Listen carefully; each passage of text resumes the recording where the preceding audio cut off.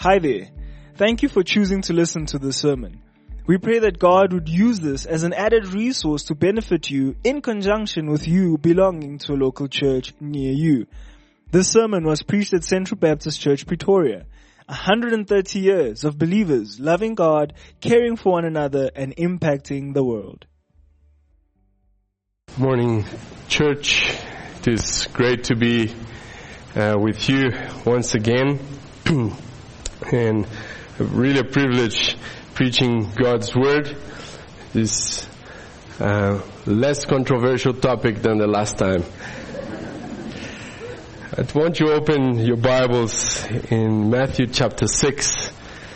And we will be reading just from verse 16 to 18. And I do want to ask that you bear with me today, that game you used to play when you were at youth with sword drill, and you go to the Bible, because we're gonna be looking more than just one text. But let's turn there, Matthew chapter 6, 16 to 18. And when you fast, do not look gloomy like the hypocrites, for they disfigure their faces, that their fasting may be seen by others. Truly, I say to you, they have received their reward. But when you fast, anoint your head and wash your face, that your fasting may not be seen by others, but by your Father who is in secret. And your Father who sees in secret will reward you. Lord, as we meditate on your word and on this topic of fasting, may you minister to our hearts. May you speak to us. May your word go out and prepare our hearts to listen and to obey what it is saying. I pray that you will help me with my words and guide and only that which you want to say to your people. And for the glory of your name and the edification of the body may be proclaimed. I ask you this in the precious name of Jesus Christ. Amen. So, I think because of our series on parenting on the adult Bible class, a lot of illustrations come from that. But as a parent, you would know that you have to constantly give your children do's and don'ts. Right? So I'm constantly giving Levi and Luca do's and don'ts. Do eat that. Say thank you. Don't hit your brother. Don't wee on the floor. And so this is a reality of parent, but also in the scriptures, it is filled with do's and don'ts. And I chose this passage in 1 Thessalonians just because it has both do's and don'ts. So 1 Thessalonians 5:14 to 23, look at what it says there. And what I would like you to do is, as I read, you're going to say if it's a do or a don't. Alright? You say do or don't. So, and we urge you, brothers, admonish the idle. Encourage the faint-hearted. Help the weak. Be patient with them all. See that no one repays anyone evil for evil. But but always seek to do good to one another and to everyone. Rejoice always. Pray without ceasing. Give thanks in all circumstances. For this is the will of God in Christ Jesus for you. Do not quench the spirit. Do not despise prophecies, but test everything. To hold fast what is good. Abstain from every form of evil. Do. Now may the God of peace himself sanctify you completely, and may your whole spirit and soul and body be kept blameless at the coming of our Lord Jesus Christ. So why am I starting with this? there are two common and equally wrong responses to a sermon like today's sermon.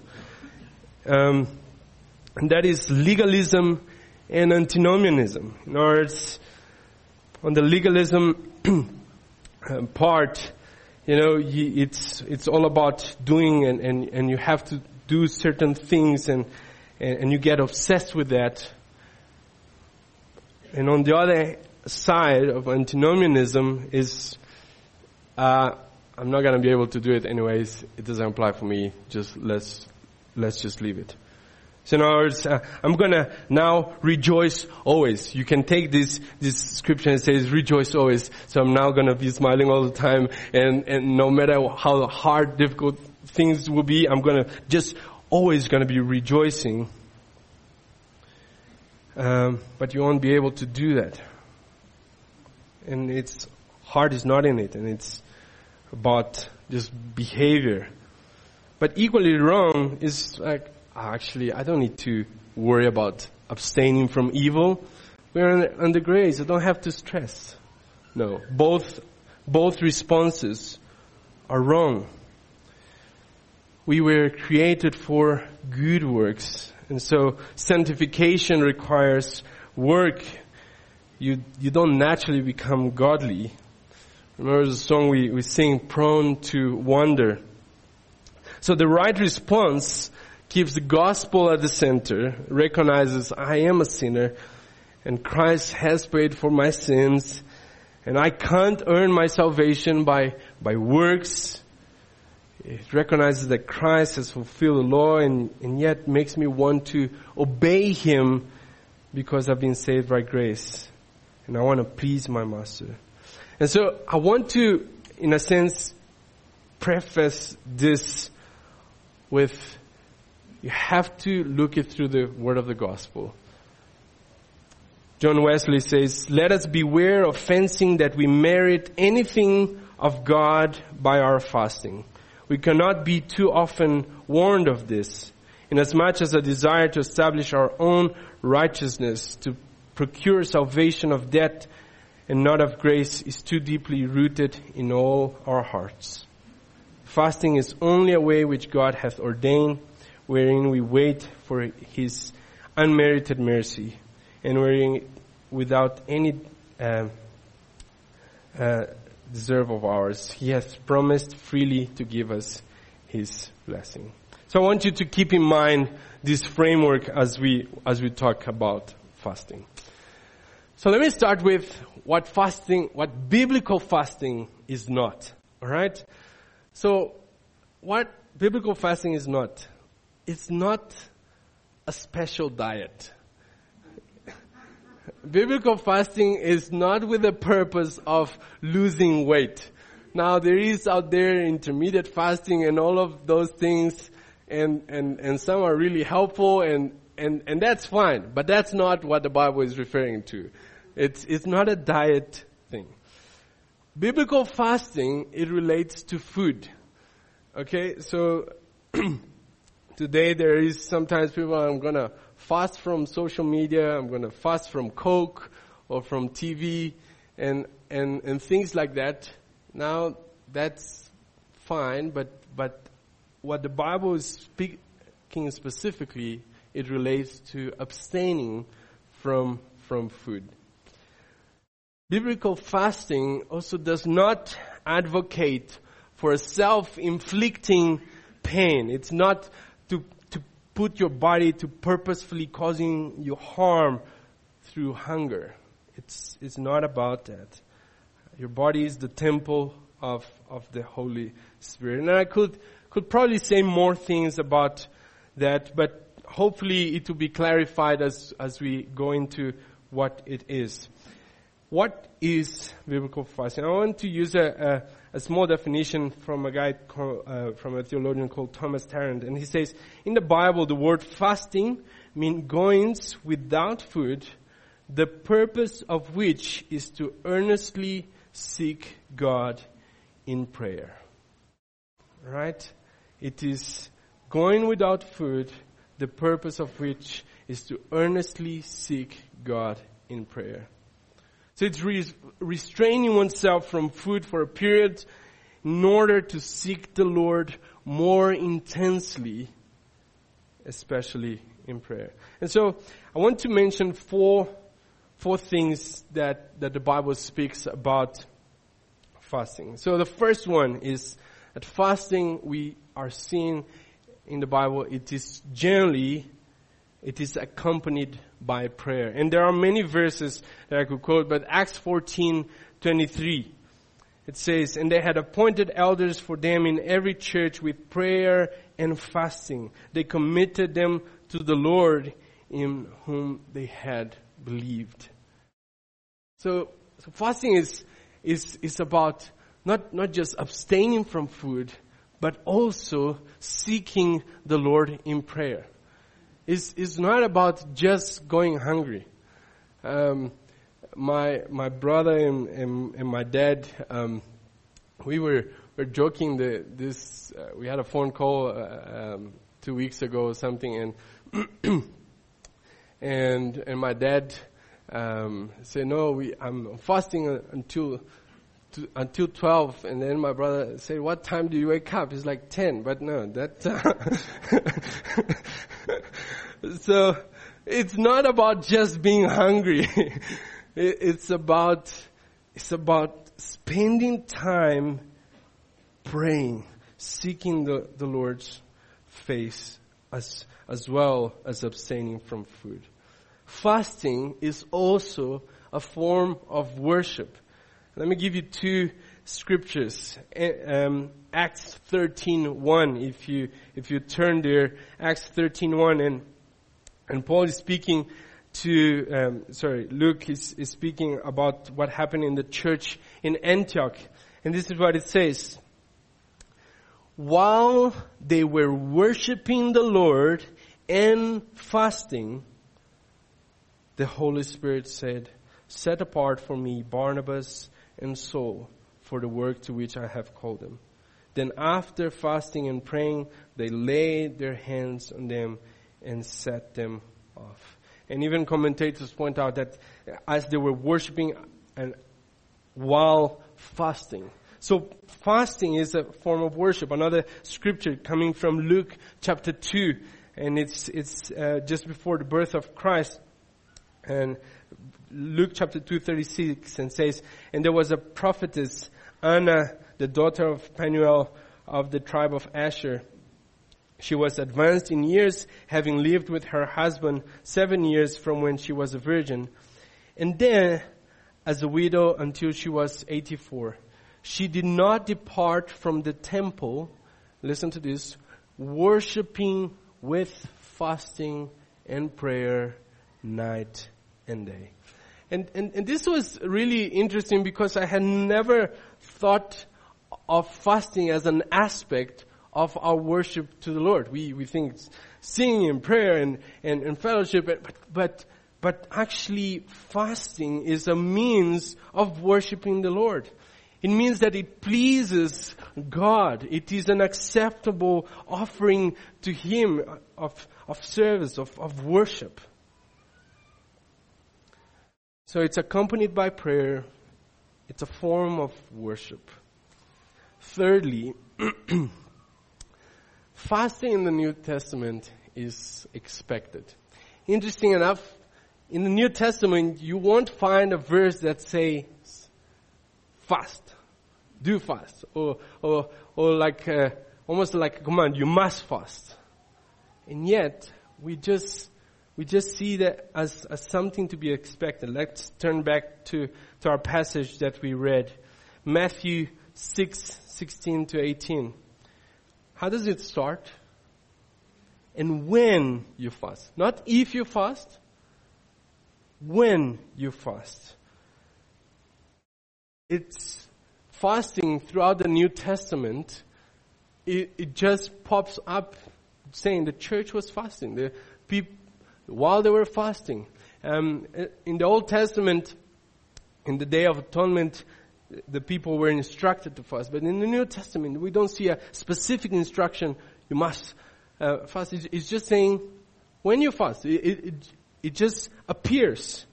And so, biblical fasting was part of the Christian life. It seems to, as you read the New Testament, that it was just part of Christian living. In fact, in the Didache, so Didache was one of the early books of the early church that speaks of a lot of the Christian practices. And in fact, it almost made it to the canon, but it didn't make the cut. But listen to what the Didache says. While the fasts of the hypocrites are condemned, fasting is enjoined on the 4th day of the week and on Friday, the day of the betrayal and the crucifixion. And then another part in the Didache says that those that are candidates to baptism, they should fast. And so it seemed to have been a practice, almost like just taken for granted, that the people of God fasted. Now, throughout church history, there has been sometimes, and because we as human beings are so often just prone to try to do things by ourselves, and the danger of legalism, and it's like, okay, we're gonna do fasting this and this day and that day. I read that John Wesley would not appoint any minister if he didn't fast at least twice a week. So I don't know how we would do as ministers these days if that rule applied. But throughout church history and throughout the scriptures, fasting was expected of the believers. Another point, and maybe the main point that I want to highlight this morning, is that fasting is to be done for the Lord. Fasting is to be done for the Lord. Going back to our text. And when you fast, do not look gloomy like the hypocrites, for they disfigure their faces, that their fasting may be seen by others. Jesus here in this sermon, he just allocates this small section to fasting. You know, this is what Matthew records. But as I was meditating on this, why? Why that? Why use a contrast with hypocrites to talk about fasting? In other words, why didn't Jesus say, well, this is how you're gonna fast like this way, and these are the instructions. But instead, this whole section is a contrast of what the hypocrites do and what you should do. Why does he teach fasting like that? As a rebuke to the hypocrites. So I believe that this passage is pointing to something actually slightly deeper than just the activity of fasting. I believe it is highlighting a very important question. And here's the question. Who is your spiritual activity for? Who are you fasting for? Who are you singing for? Who are you serving for? I think Jesus is warning us of a big danger. And that is that you may be doing the right thing, but your heart is filled with pride. And there seems to be a particular danger of pride with fasting.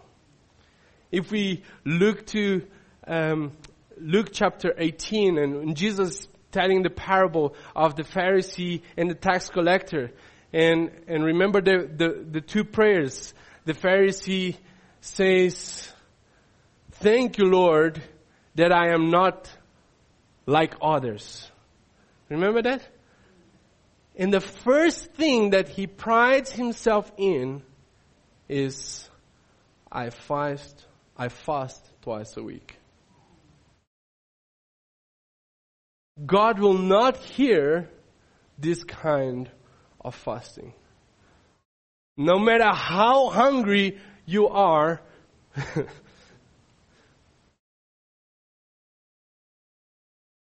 who are you fasting for? Is it for others to see you?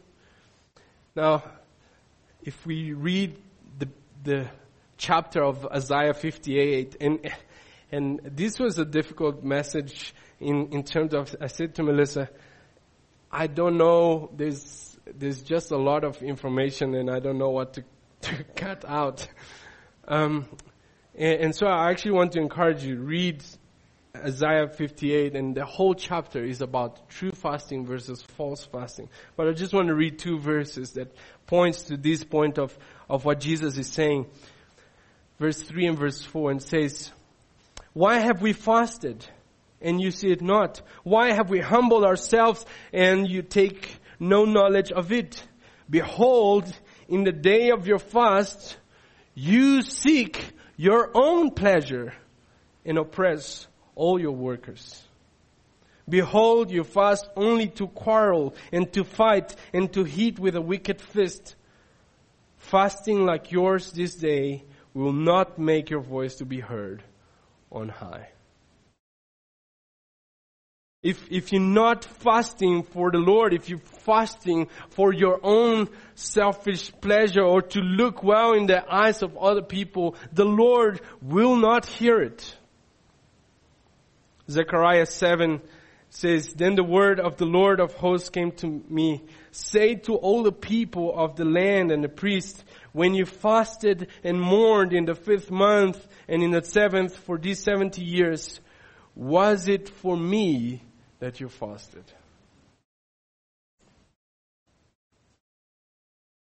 Who are you fasting for? All the spiritual activities that you do, who is that for? And Jesus saying,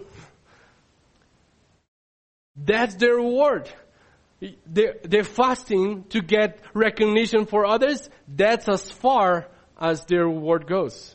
They're not getting anything else. You're not getting anything else. That's the reward. Want to be seen by others? Want to look spiritual by others? Well, that's as far as your reward is. And he says, instead, when you fast, your Father who sees in secret. Do it for your Father who sees in secret.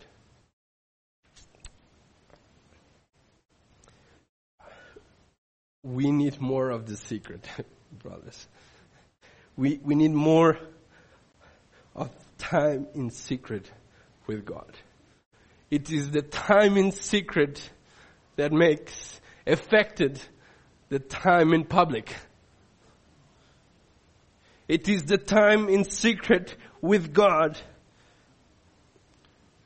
that revitalizes. And the reward will be much greater if it happens in secret. No one else needs to know. We need more of the secret. And I actually was debating on what to preach this Sunday. And I hadn't made up my mind what I was going to talk about. Should I speak about fasting, parenting, something else? Even up to last Sunday, I was wondering, what should I talk about? And then Pastor Charles, as he was preaching, said, we need to have this hunger and thirst for Christ. And I'm like, yeah, okay, yes. Thank you, Lord. Fast and seek the Lord's face in secret. Don't tell anyone, wash your face. And by the way, there was an element of Jewish ritual in terms of that. But the point was, don't show anyone that you're fasting. Don't try to seek recognition. Seek Him in the secret. Don't try to show off. And brothers, I want to be honest with you, it's a personal struggle with me, with pride. And let me use an example that happens. There are times that me, as one of your pastors, I want to encourage you. And I say to you, I'm praying for you. How are things going with this? Or like today in my app, your name came up and I prayed for you. And I want to do it out of encouragement and maybe hear how you're doing and just to encourage you that someone is thinking of you and praying for you. But sometimes it's just pride. Sometimes I just want to let you know that I prayed. I'm confessing here. I just want to sound spiritual and yet let you know in a prideful and yet discreet manner that I prayed. No. Meet him in the secret. Jesus is amazing. His presence is overwhelming. Seek his face, and as your stomach grumbles and say, "Ugh, I really want to eat, but Lord, I need you more than food. I need you more. I need you more. Christ to me is more necessary than food, than the basic food." John Piper puts it like this: at its best, Christian fasting is not a belittling of the good gift of food. It is simply a heartfelt, body-felt exclamation point at the end of the sentence. I love you. God, I need you more than I need food. More than I need life.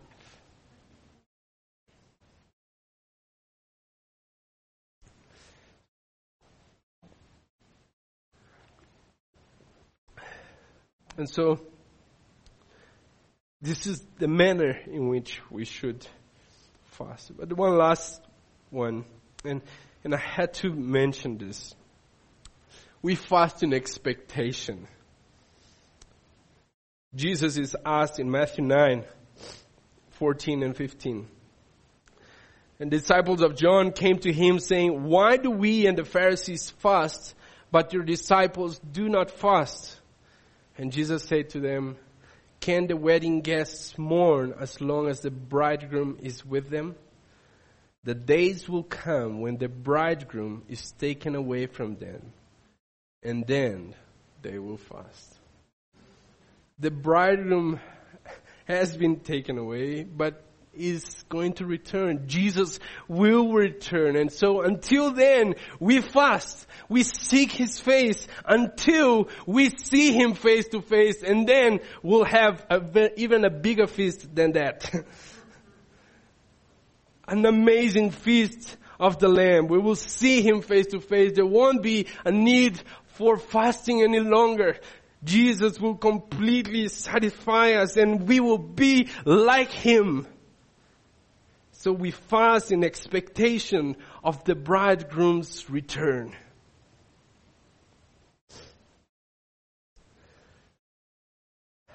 So lastly, just some practical considerations. If you don't fast at all and you don't know where even to start.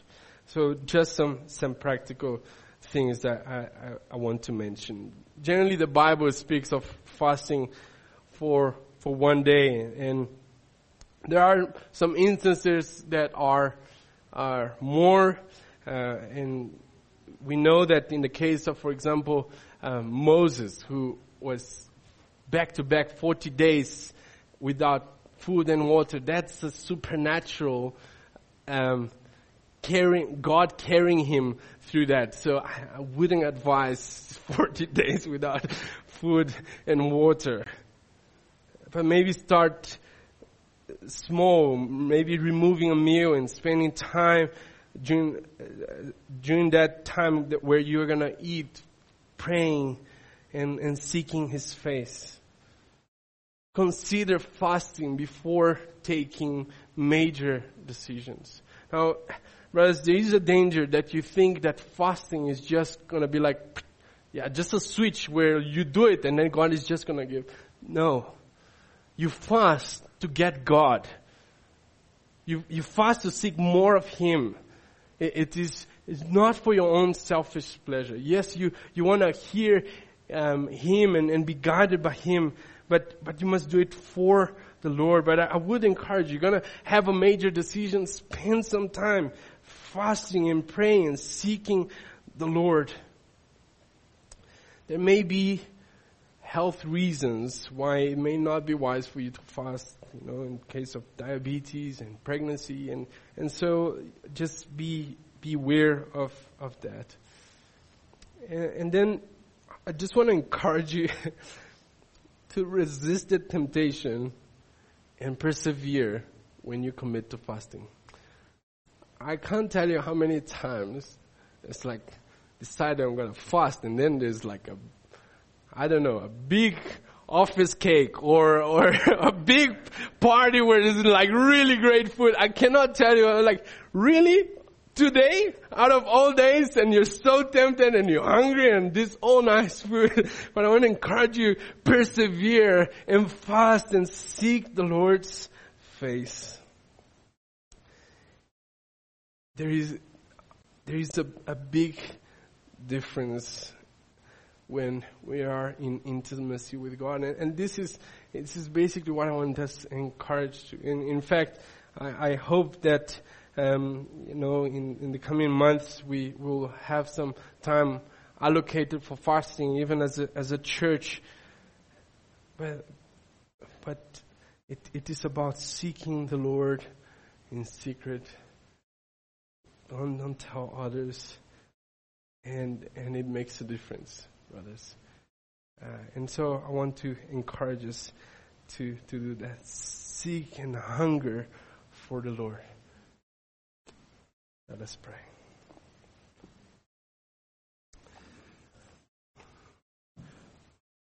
Lord, we thank you for the gospel of Jesus Christ. And although at times we fall short in obeying all that you have said, Lord, I pray that you would help us out of love for you, Lord, out of thankfulness for your redemption, out of gratitude for what you have done for us, out of wanting to please our Lord and our Savior, Jesus Christ, that we will draw near to you, that we will spend time praying and fasting, Lord, both individually and even as a church, Lord, that we will seek your face more and more, that we will enjoy the pleasure of intimacy with Jesus Christ, oh God. Help us. Our body is weak. Our flesh is weak. We are prone to wander. We distract. We have selfish motives, Lord. So help us even with this, Lord. Help us to seek your face in intimacy, oh God. May we come to the time of worship in public in a satisfied manner from the time in secret, Lord. Just help us, and help us when we don't achieve it. Help us when we fail you. Thank you for your mercy. That is great. Thank you for your grace that is abundant. So would you help us with fasting and praying, Lord? I pray this in the precious name of our Lord and Savior, Jesus Christ. Amen. Thank you for listening to this sermon. Find out more about Central Baptist Church at www.central.org.za.